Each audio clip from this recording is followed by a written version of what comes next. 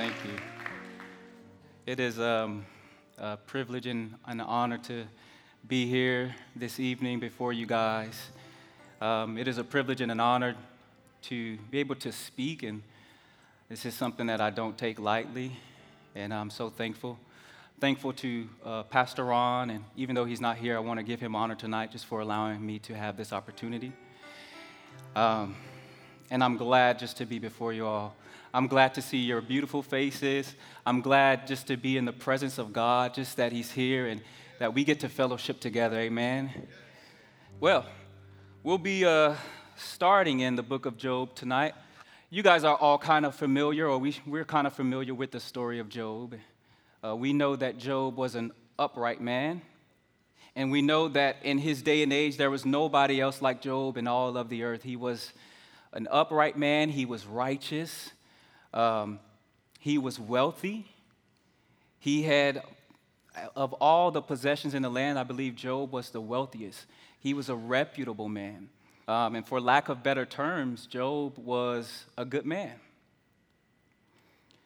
But as we read Job, we see that in the story of Job, the sons of God are convening, and among them is Satan. And Satan and God begin to have a conversation concerning Job. And the Lord says, "Have you considered my servant Job?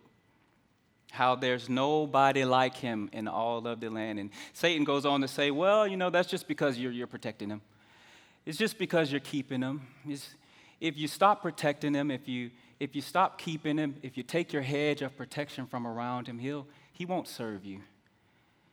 He won't praise you. He won't continue to sacrifice like he's been sacrificing. He won't continue to repent." Job would offer repentance for his children every single day. And Satan was saying that he would not do this if you take your hedge of protection from around him. And so the Lord did exactly that. And he allowed Satan to move and to do some things in Job's life. And what I want to talk to you about tonight, the perspective that I want to talk to you about, is from the plans of God. The plan of God. We read in Job, and we see that Job began to lose everything that he had. He began to lose all of his possessions. He began to lose his children. All of these things God allowed. God allowed Satan to do. He allowed him to touch his body. He allowed him to put boils on his body. He allowed him to inflict him to the point where Job was just overcome with grief and with sorrow. He tore his clothes apart. He shaved his head, put ashes on top of his head, and he kind of just sat there. There was nothing for him to say. And eventually Job's friends, they come to him to try to comfort him. They are giving him words of wisdom, or they're trying to give him words of wisdom, but it's limited.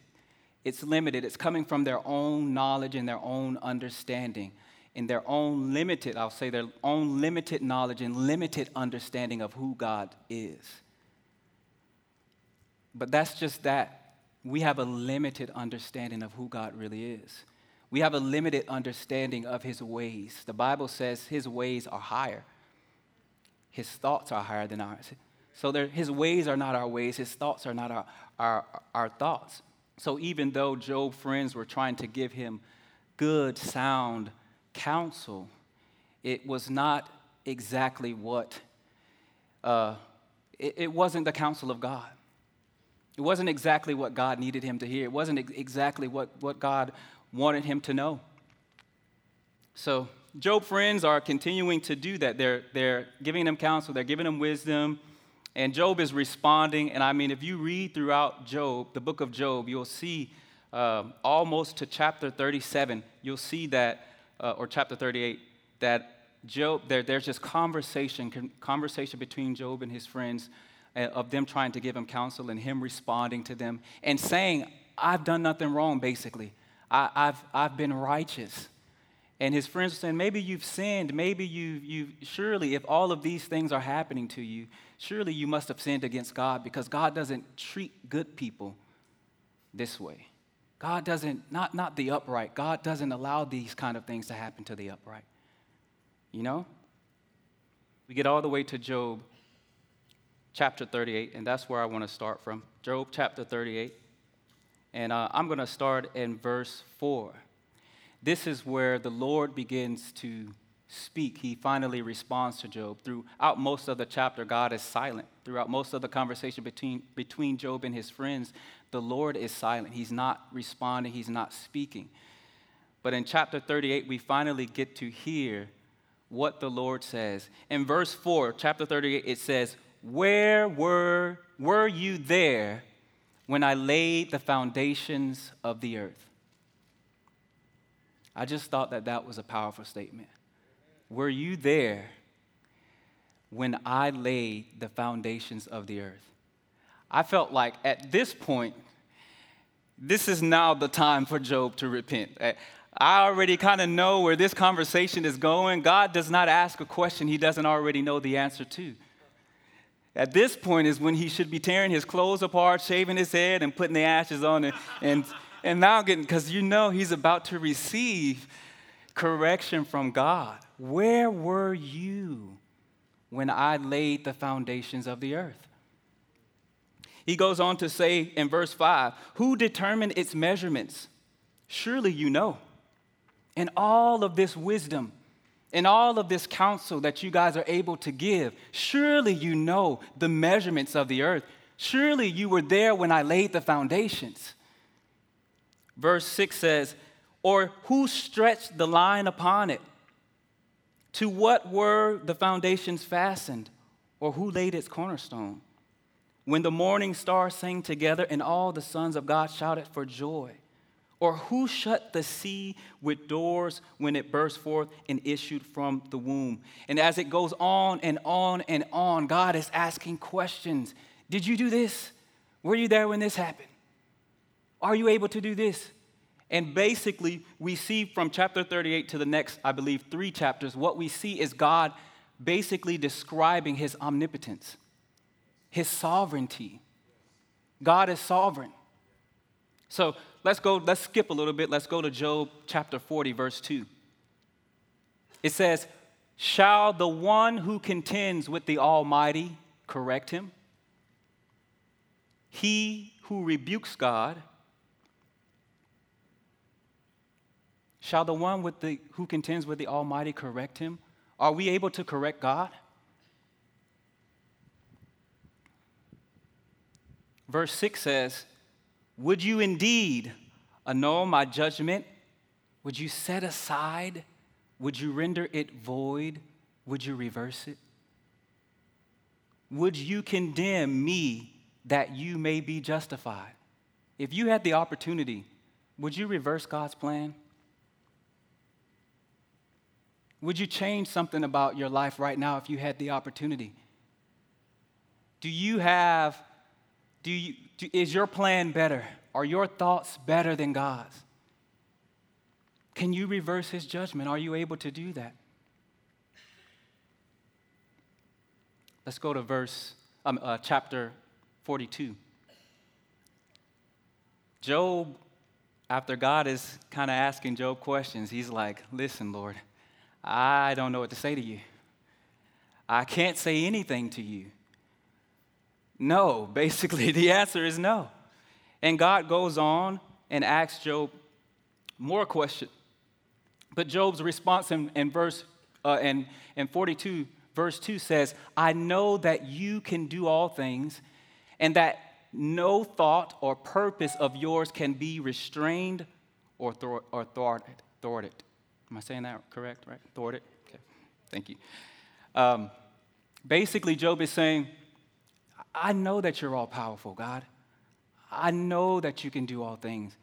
I know that your purposes, they can't be nobody can stop the purposes of God from prevailing. Who can contend against God? Nobody can stand against God.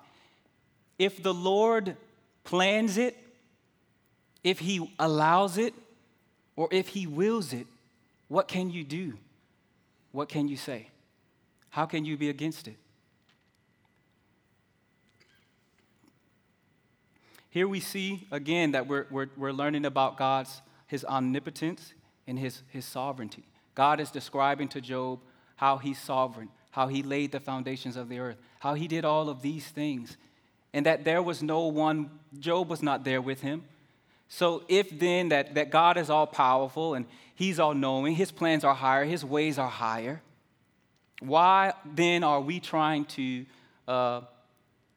why then are we against the plans of God?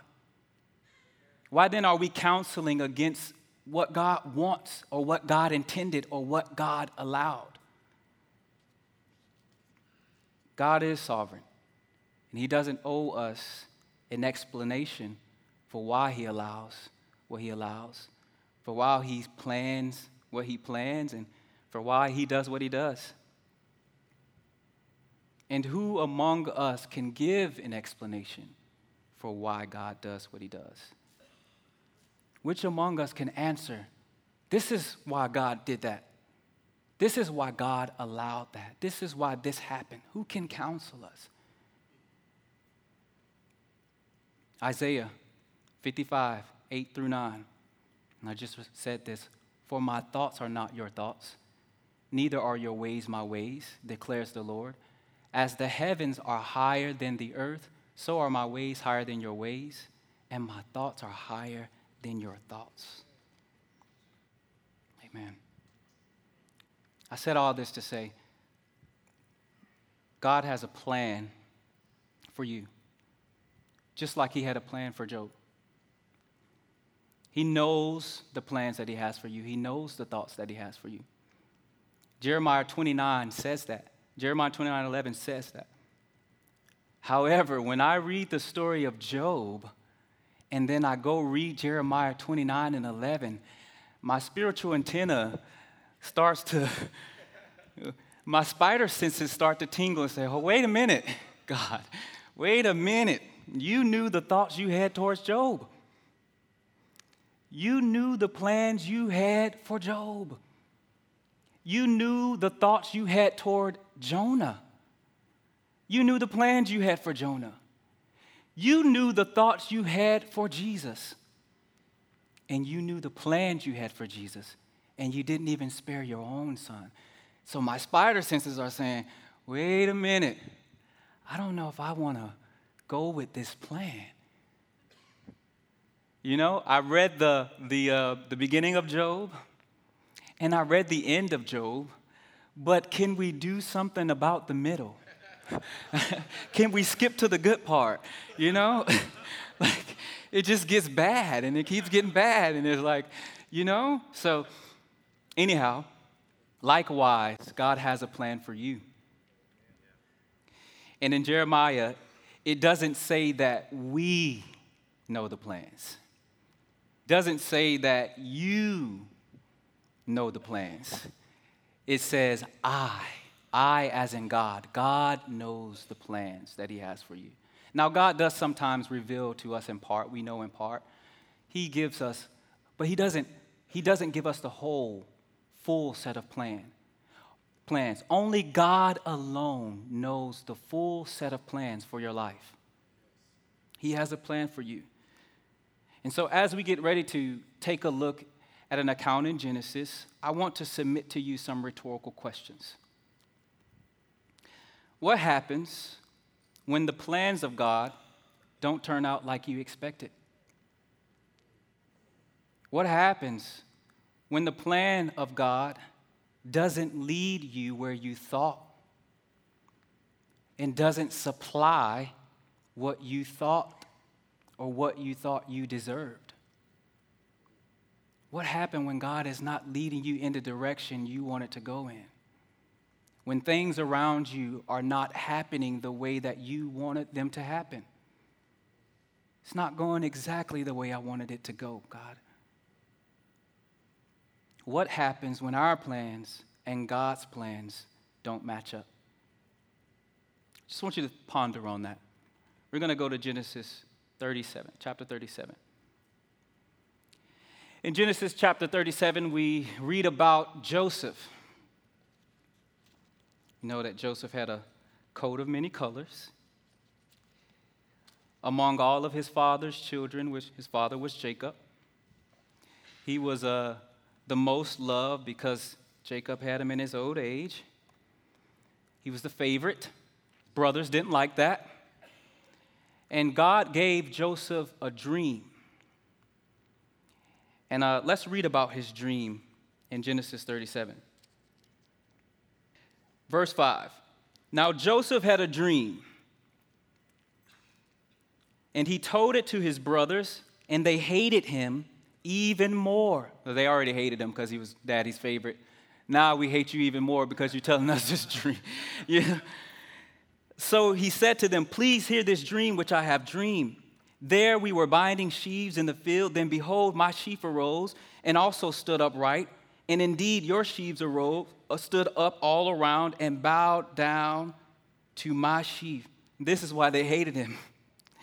Are you saying that you're going to be the one to reign over us? Are you telling me that you're going to reign over us? And his brother said to him, shall you indeed reign over us, or shall you indeed have dominion over us? So they hated him even more for his dreams and his words.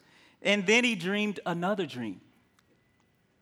In verse 9, he says, look, I have dreamed another dream, and this time the sun, the moon, and the 11 stars have bowed down to me.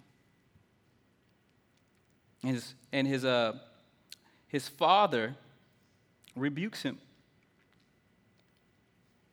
In verse 10, so he told it to his father and his brothers, and his father rebuked him, saying, what is this dream that you have dreamed? Shall your mother and I and your brothers indeed come to bow down to you, to bow down to the earth before you? And his brothers, they got jealous. They envied him even more. But his father pondered this dream in his heart. He kind of held on to it. Let me think on the matter. So God gives Joseph a dream, and he reveals this dream, and now Joseph has a dream in part. This is not the full set of plans. This is not the full dream. This is not everything that is getting ready to happen in Joseph's life. I'm sure Joseph did not know that. He just had that, man, I had this dream, and y'all were bowing down to me, like, the moon, the stars, he's just probably excited to have a dream. It's almost like when God gives you a dream, or when God gave you a dream. Like when God first saved you or gave you a vision, or you envisioned something, and you're just so excited that, oh my gosh, or you receive a word of prophecy, you're so excited that God has spoken to your life, and the Lord is going to do this, thus saith the Lord. And you're so excited, and you don't even know the full set of plans. The things that followed Joseph looked completely opposite of that dream. Joseph was thrown into a pit by his brothers. They plotted actually to kill him, but thankfully Reuben, his brother, said, no, let's not kill him. Let's spare his life. So they threw him in a pit. Then they saw some Ishmaelite traders coming, and they said, you know what? We don't want his blood on our hands. We don't want to be responsible for his death. How about we sell him to them? Let them be responsible so that the blood is not on our hands. I don't know what kind of logic that was, but it seemed to work for them.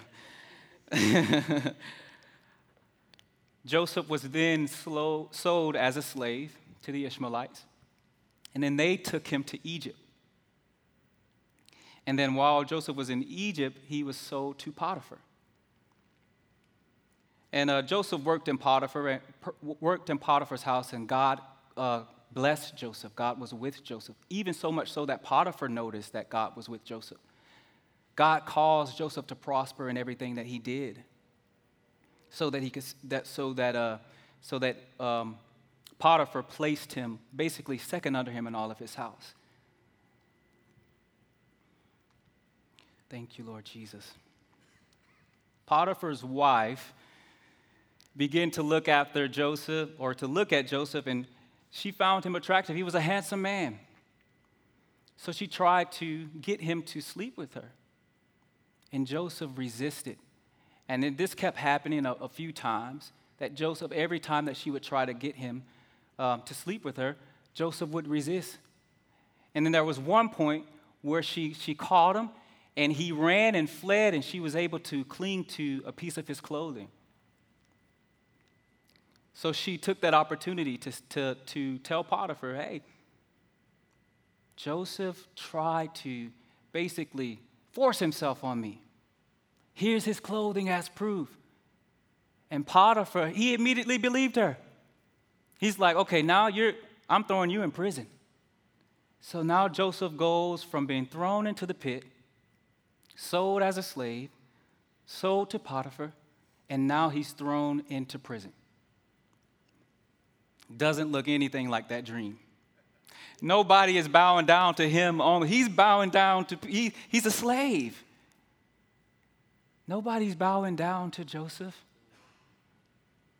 It's not looking like that dream. It's not looking like what I thought you said, God. What kind of plan is this?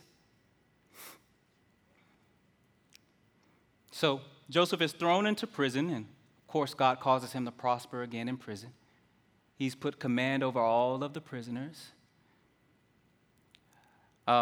He ends up interpreting the butler and the other guy, baker. The butler and thank you, Pastor Cam. The butler and the baker's dream.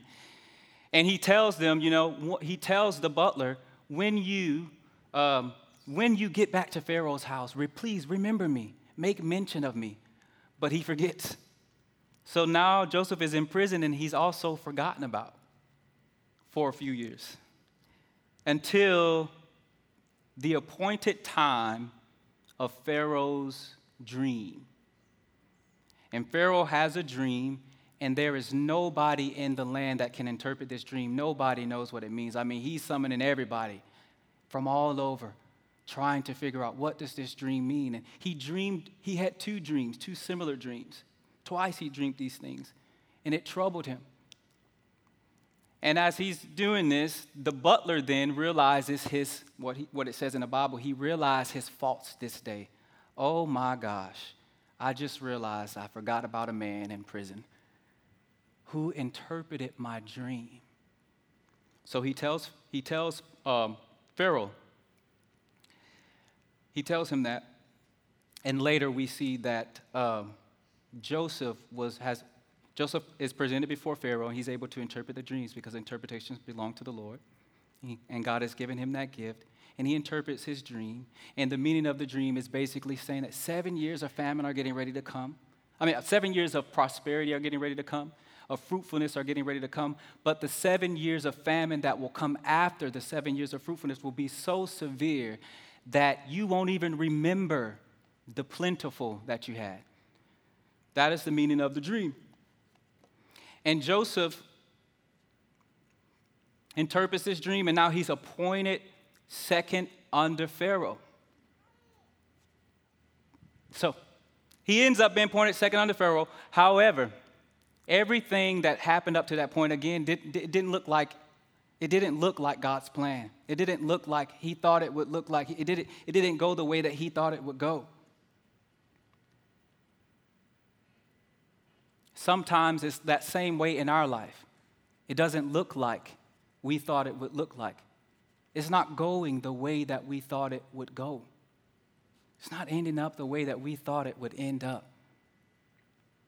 In hindsight, we can see that Joseph wasn't just taken.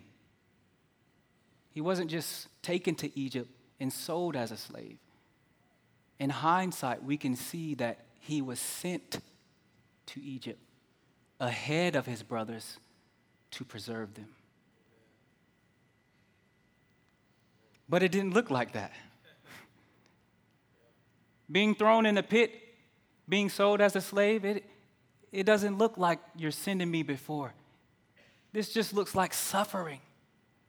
This just looks like pain. This just looks like Why do I even deserve this? Why is this happening to me? When I thought about the story of Job, and one of the reasons I mentioned that he was, for lack of a better terms, a good man, is bad things begin to happen to Job almost from his understanding without cause. Sometimes bad things happen to good people. Sometimes bad things happen to us. And God doesn't prevent it. He doesn't stop it. He just allows it. And if we know that God is sovereign, He's all powerful, He's loving, He's good, we can trust Him. He has a plan. We have to put everything into God's hands. God did have a plan. Later on in the story of Joseph, we were able to see that plan. We were able to see that plan come to fruition. And Joseph has his famous quote where, "What you intended for evil, God meant for my good." I said that to say, yes, we do go through trials. Yes, we do go through hard times. Yes, we do go through suffering. What happens when the plan of God leads you to suffering? What happens when the plan of God leads you into bondage? When it leads you into feeling a pain that you don't know what to do with. You just don't have any words to say. What happened what happens as God is saying that I'm going to bless you and I'm going to bless your children, and you begin to see your children go astray? What happens when the plan of God looks like your children going astray? What do? How can you contend against Him?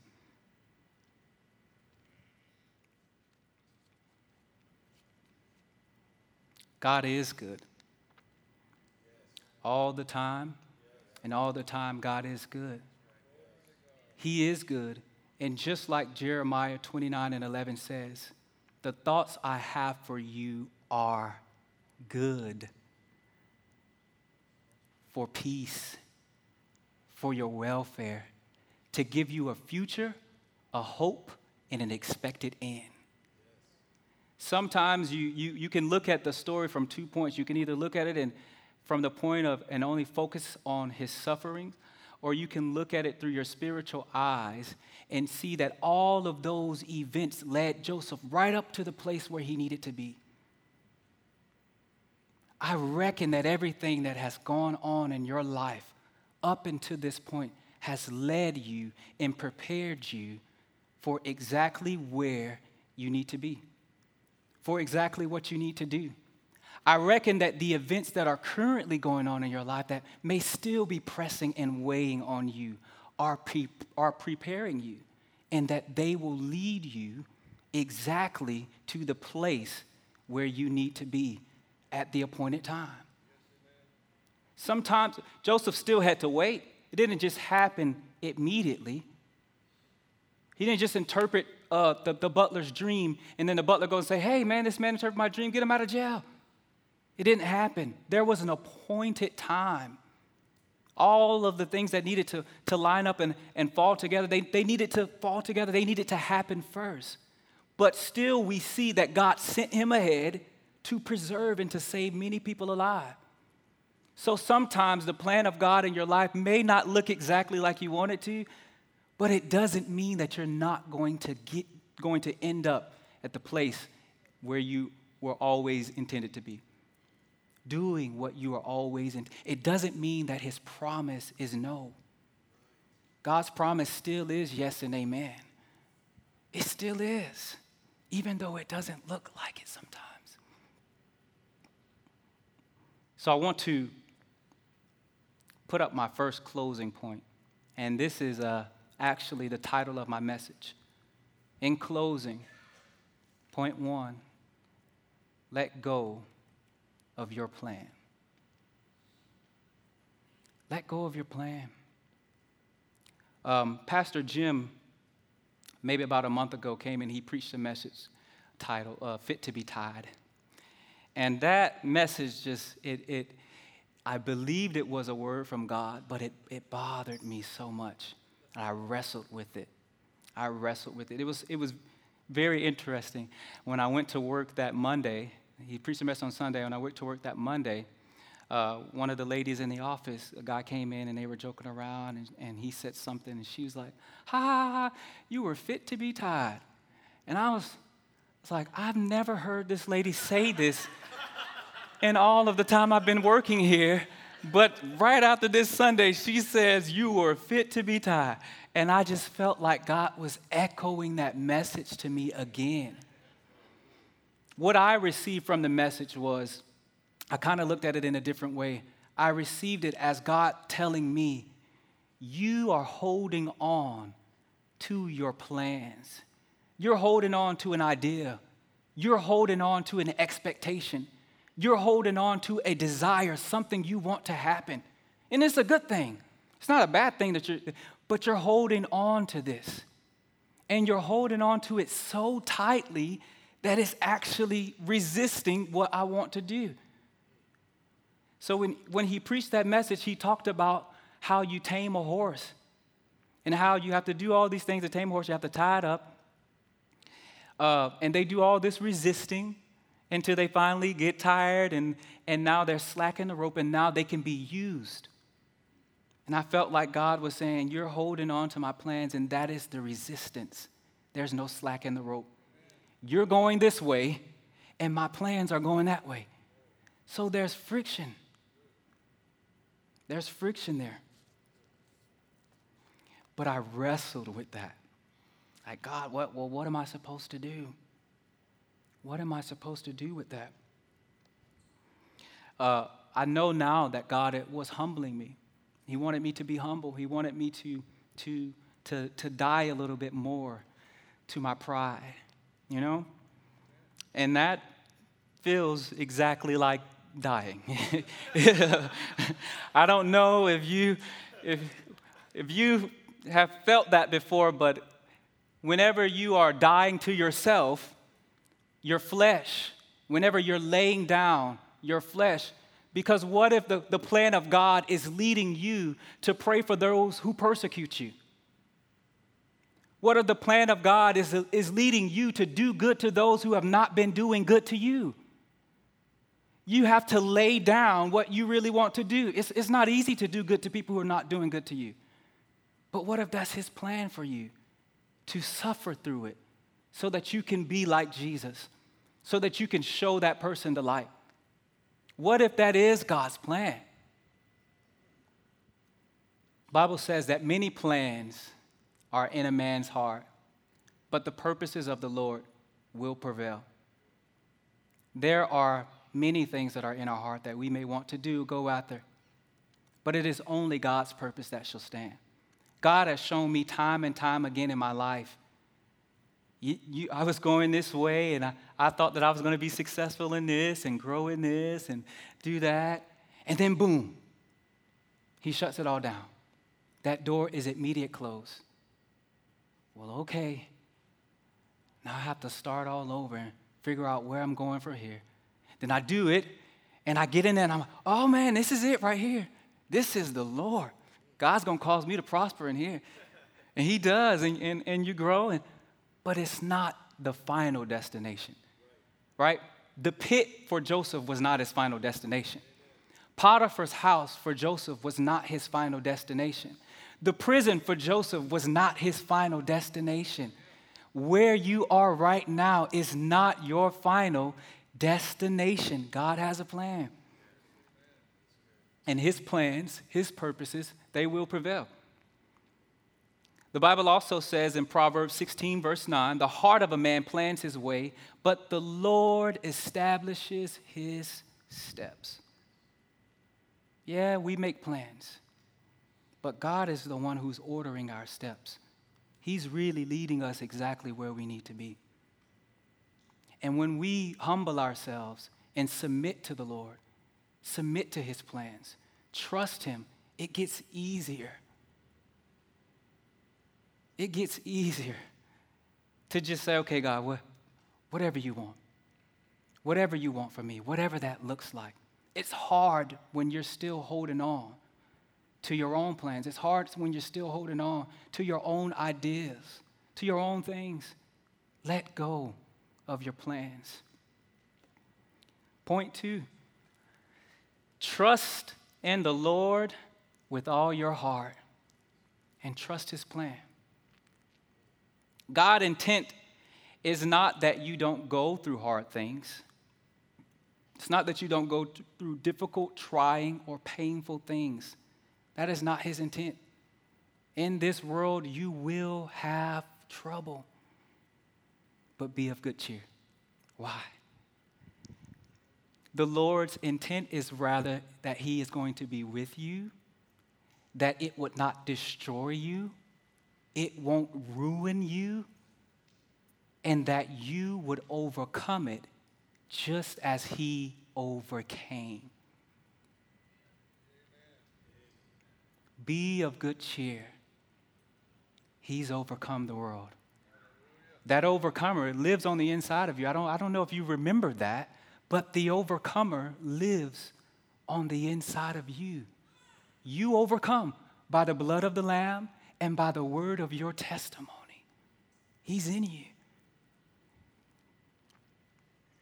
Point 3, lean not on your own understanding.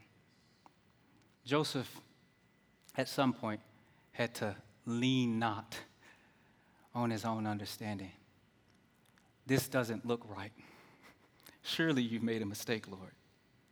You want to reevaluate your plan? But at some point, he also realized, no, what you meant for evil, God meant. You intended it, but God also intended it for a different purpose. He used it. He allowed it for his good and for his glory. So when you're walking through your own life and you're evaluating the plans of God, don't lean on your own understanding. It may not be what you think it looks like. You may not get the outcome that you think you deserve or that you want. Acknowledge God in all things, and he will direct your path. Amen? Trust in God's plan. He has a plan for you. His plans for you are good, even if it doesn't look like it. Dear Heavenly Father, God, we just thank you for your plans. We thank you that your plans for us are good, God. We thank you that we can trust you. We don't have to. Lord, we may not understand which way you are taking us. We may not understand as we are going through what it looks like, God, but we know that we can trust you. Help us to trust you. And help us, God, to lay down our plans. Help us, God, to let go of our plans and to continue to put our trust in you. Lord, we know that you will lead us and you will guide us and you will continue to direct our steps. And we thank you for all of these things. In Jesus' precious and mighty name we've prayed. Amen.